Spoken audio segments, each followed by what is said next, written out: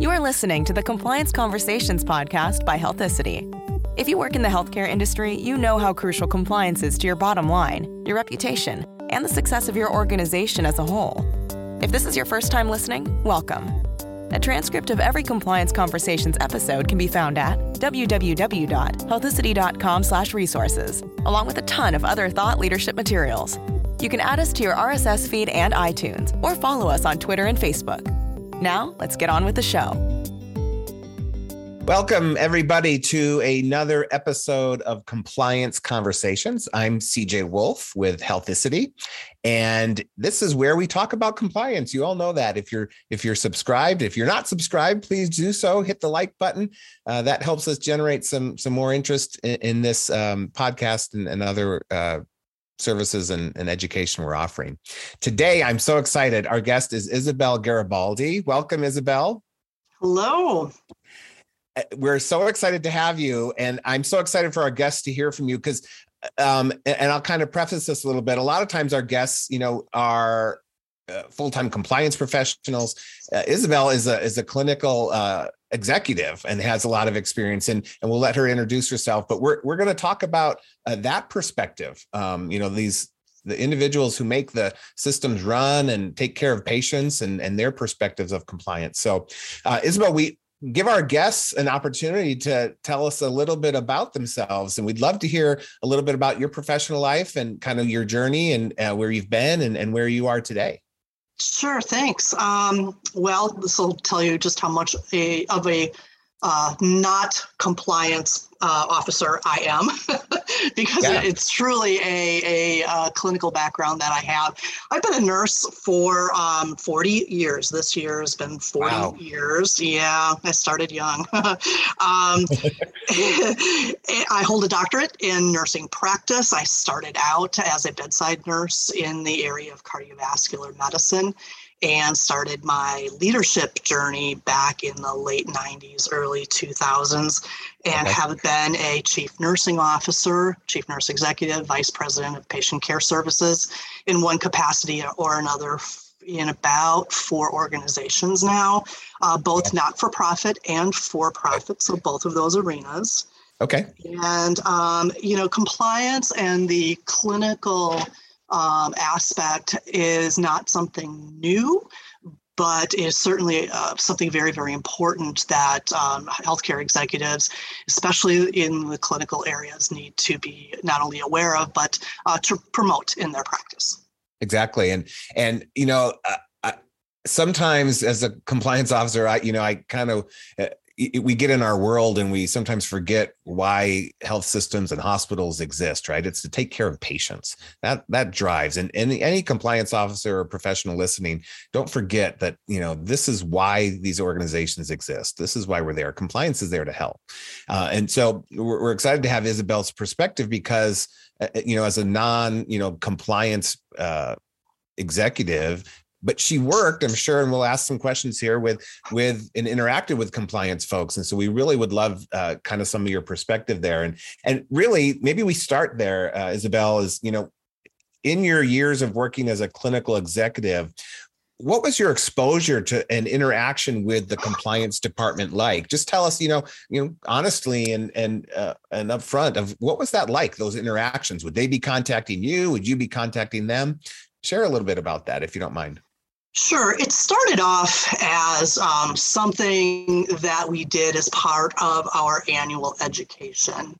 Okay. And I want to take a pause right there, because if this is the first exposure that a clinical person, physician, respiratory therapist, whomever that front line bedside person has to a compliance department or a compliance program, and you're at the O level, the officer level, we've already missed the boat. So starting early and getting that nomenclature to the frontline caregivers and having that as part of their practice toolkit is really, really important. How it came to me, and again, remember, I said I was a nurse for now 40 years. Compliance wasn't something that was formal. Certainly when I first started out as a nurse, and then it got to be just something we did, as part of our annual education, whether it was online or classes that we, took from our human resources department.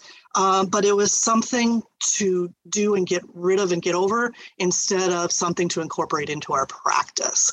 So It was a bother rather than a help. Exactly. Compliance departments have really done a great job, and officers have done a really great job getting the, hey, we're here to help you message out in recent years. But I would say that is still pretty fresh. Maybe only in the last 5 to 7 years has that been the tenor of the compliance departments.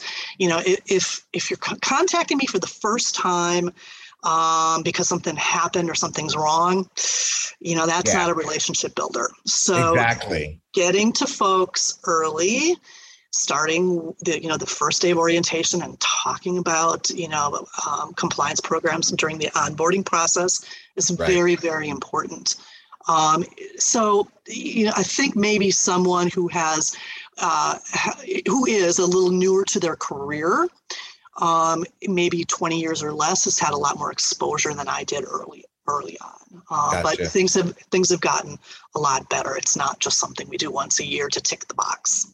Yeah. And you're hitting on some really important things here. It's like there's kind of different relationships that compliance professionals have. There's kind of the relationships and exposure they should be having with every employee, or at least giving some sort of impression. Not that they have to have a one-on-one sit down with every employee, but they need to be looking at it from the employee's perspective of, why is compliance talking to me? What's the purpose of this, and giving that exposure. The other thing I'd be interested in, if you have thoughts that are any different that we've already shared, is as an executive working with, let's say, the compliance officer. So, which is probably also a relatively high level position in the organization. How, so as opposed to like the frontline employee, right? How are those interactions? How have those been? Is it when they're coming to you because, a concern was raised, maybe HIPAA concern or billing or coding or documentation concern? What kinds of times have they reached out to you? Yeah, you hit the nail on the head. The concerns it's almost a retrospective rather than proactive behavior.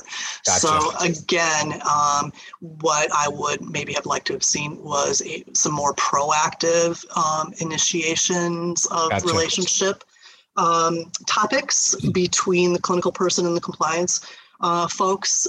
Again, that's getting better, but still not great. But most of the time it's still, hey, this happened. And then there's of course, the investigation and the dissection of what happened during that issue. And then is what level does this rise to? Is this a reportable issue? Is it not? Right. What is the re-education or education that we have to do in order to make sure that our employees have the tools that they need in order to act compliantly in the clinical setting? Yeah, that's great perspective and insight. And I've worked in my past, jobs as a compliance officer. One thing I tried to do proactively, and I'm interested in hearing if you would say this is even welcomed, because I know clinical executives like yourself are so busy doing all this other work. A couple of things I try to do. One is we'd have committees, like a compliance committee, and we had an executive compliance committee where we had the executives of the organization participate in that committee maybe once a quarter, so that they were hearing kind of what our proactive work was that we were trying to do, as well as the reactive. You get both of those in compliance programs. A committee. The second thing that we would try to do is we would try to do annual, what we call risk assessments. And in those risk assessments, we'd like to reach out to people in the operational lines to hear their perspectives. Are nurses at risk for, exposing, for HIPAA breaches, and, what's the reality on the ground for that type of thing. So one, compliance committees, and two, kind of getting executives and others involved in a risk assessment, maybe on an annual basis. Would either of those be welcomed by, clinical executives like yourself? Do you just not have time to do that? What are your thoughts on that? My first thought is I would rather make time up front to have that education as part of my toolkit and that of those who report to me, then have to learn it on the back end when the stress level of everyone is heightened because something happened. Okay. Yeah. Yes, the committee and having either quarterly or even semi-annual committees to not only just do the retrospective analysis of what happened, but to have some education time on the agenda so that the agenda is not 90%. Here's how we didn't do such a great job. Right. And, 10% learning. I wouldn't say 50-50. I think that's a little too altruistic. But, the having a agenda that is maybe 60-40 or 70-30, where at least a third of that meeting is proactive and educational. And again, that is the time for the relationships to be built between the compliance officer, the committee members, and where trustful communication happens. Right. Because, I'll tell you, I thought a bit about this as I was preparing for the podcast. And no one goes to work as a clinician thinking, oh, yeah, I don't care. I'm just, gonna exactly do what I need to do. No one thinks like that. Everyone understands what HIPAA is. We understand the importance of what that is to not only our professional life, but how important that is to our patients, the safety of our patients and the well-being of our patients. But there are things that happen in circumstances that happen every day in hospitals and other healthcare settings where we could learn from that, where it may be not as cut and dry or black and white as I went into a record I shouldn't have gone into. Well, there are things that may happen that are a little more gray, but could be HIPAA breaches, and we need to talk about those so that it gives people at the bedside in their everyday clinical lives pause. And they take that extra step to be careful to ensure patient information safety. Yeah. Yeah. That is such great perspective. I love that. Let me ask too, you mentioned earlier, the messaging is getting out a little bit more about, compliance programs are here to help. Is that believable? Like I've said that to people and they're like, yeah, I'm the government. I'm here to help you. And, how do you message that so that it's believable? What are your thoughts on that? Well, I've thought about that too.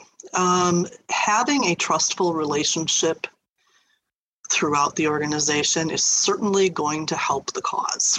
Exactly. If there is already a tenor of mistrust with executive leadership, when the compliance folks have to come in to, investigate or re-educate, that while it can work, it just is a little more difficult. So having and working toward a trustful, open, transparent, whatever you want to call it, relationship with frontline caregivers is going to be the basis for this believability around compliance and, hey, we're here to help. Also, having just culture, educational opportunities so they understand, hey, if this happens, this is what happens to me on the job, so that there is an appropriate level of reaction to whatever is going on, or there's an understanding that, okay, I'm not going to be in serious trouble here that I can't recover from. And there are things, we all know that. There are things that are serious enough where you cannot recover from them on the job. That's not what I'm talking about. Exactly. Every interaction with the compliance officer or with the compliance committee should not be a career ender, panic kind of situation. They are truly there to help in most cases, because the gravity of whatever's going on is a teachable moment instead of a career ender. Yeah, that's a great insight. Thank you for sharing that. this might be a good time for us to take a short break, and we'll be back in a moment. Thanks for listening to Compliance Conversations. We hope the expert information and discussions are a valuable asset to your compliance career. Healthicity also offers software solutions to help people like you manage their compliance programs. Compliance Manager is a comprehensive, all-in-one, customizable solution that will save you time, stress, and make your compliance program more effective. Head over to healthicity.com for a quick demo video to see how Compliance Manager can bring simplicity to your everyday work. Now back to the show. Okay, welcome back, everybody. Again, we're here with Isabel Garibaldi, who's a nurse executive, many, many years and decades of experience. And we're chatting about compliance from the perspective of an executive that, is not the compliance officer. And that's such a valuable perspective for us as compliance professionals to take into account. We need to see things from others' viewpoint instead of from our own. I think it's helpful to get out. One thing that I've shared in many past podcasts is get out of your office. Don't sit there and, be sending emails and this and that. Meet with people and build relationships. And so far, I've been hearing from Isabel a lot of that how important that is from her executive perspective of don't let the first time that she meets the compliance officer be some investigation, right? Build those trust relationships beforehand. And that takes time and it takes effort. And it's just not going to happen sitting in your office. Isabel, you mentioned in your introduction that you've worked at other various healthcare organizations. I think you said 2 nonprofits and 2 for-profits. Have you seen that? To me is really valuable experience because you've probably seen then 4 different compliance programs, or at least some different compliance programs, right? So what have you, any pros and cons of different approaches? Have you seen things that you liked better or worse than others that we haven't already covered?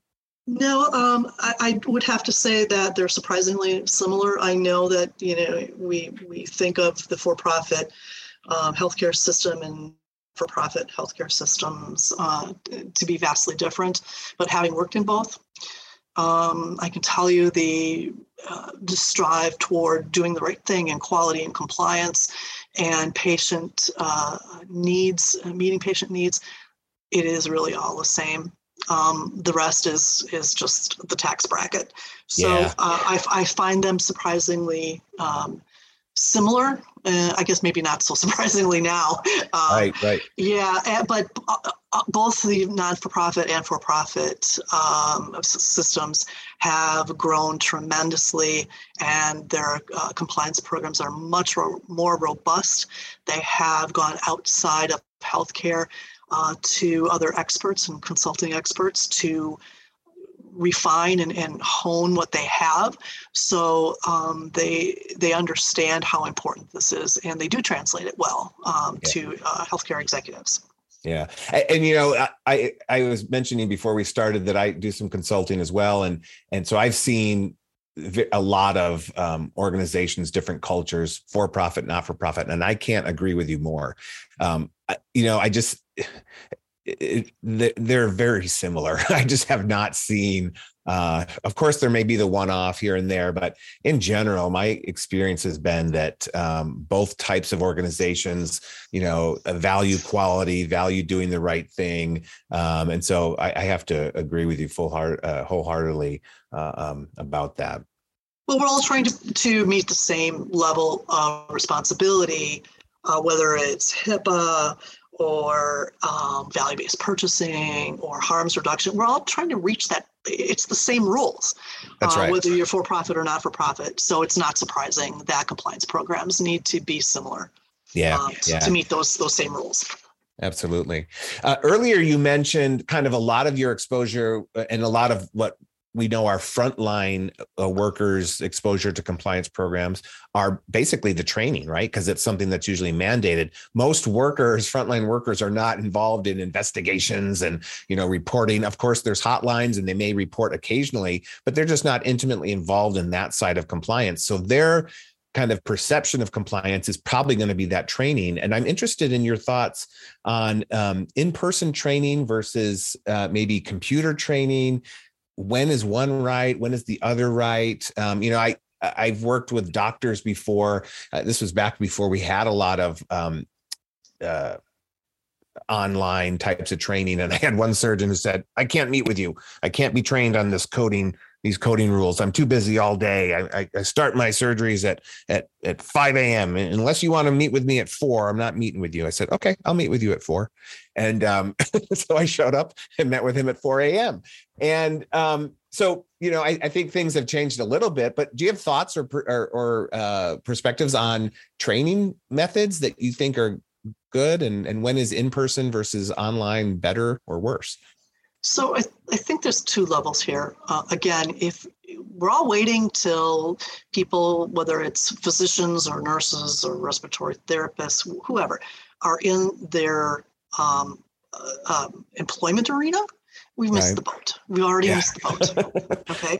And I don't know about your training, but my training, first of all, I started out as an associate degree nurse, went through bachelor's, master's, and then doctoral programs. And until that doctoral program, the compliance piece of this was not emphasized. And I can tell you for sure at the associate degree level, I didn't even know what the word compliance in this arena meant. Right. So, having that as part of, even if it's a one-off lecture, part of that curriculum is so very, very important.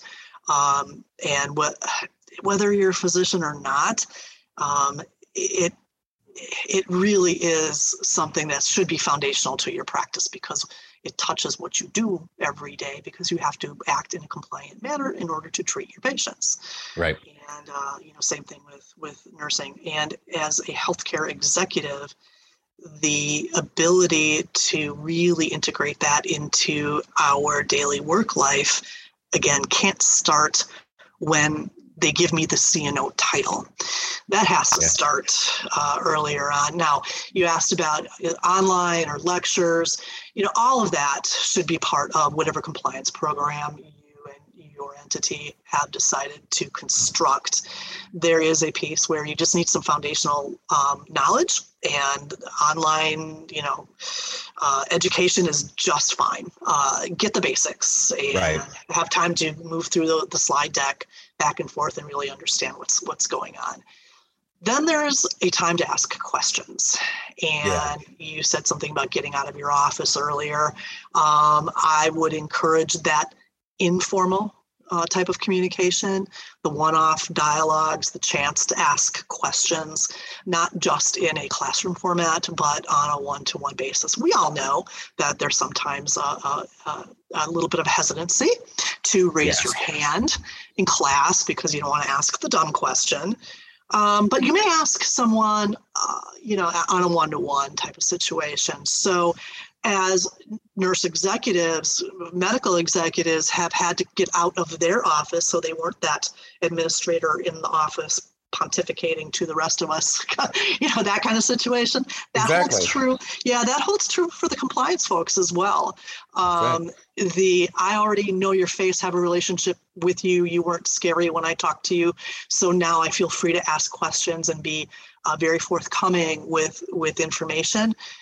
That's really, really important. And if you want to get there, that's how to get there.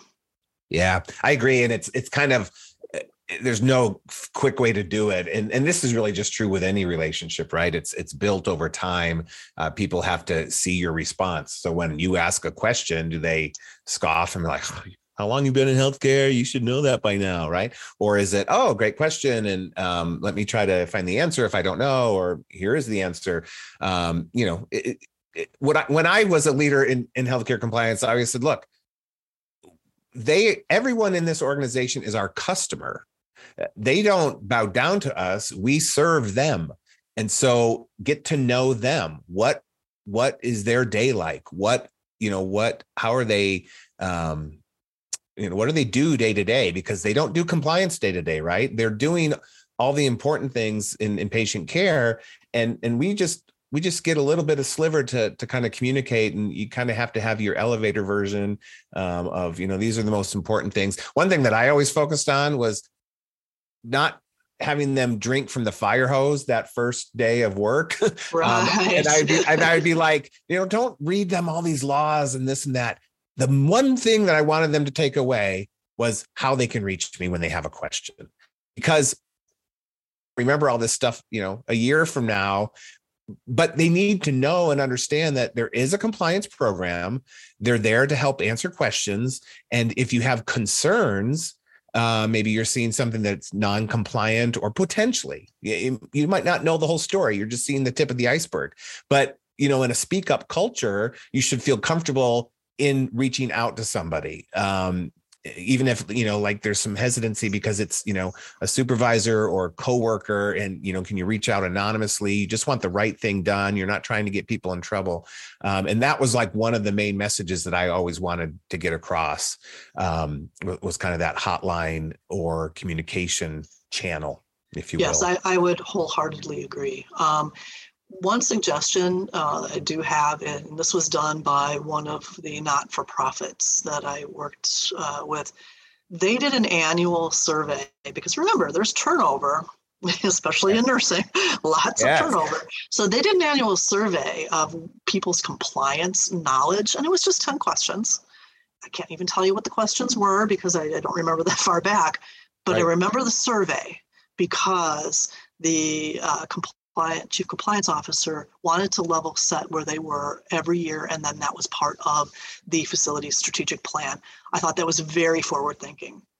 Yes, that's such great insight. Thank you for sharing that. That's the kind of stuff that I really am appreciating hearing from you, because you have this unique perspective, and as compliance professionals, we need to hear from others outside of our bubble, right? And how can we make it better? So thank you. Yeah. If you're not on the strategic plan, you should be. Yeah. Right. Absolutely. That's just great advice. Let me ask you too about kind of this concept of speak up culture. I occasionally lecture in a master's degree program at my alma mater, the medical school where I went.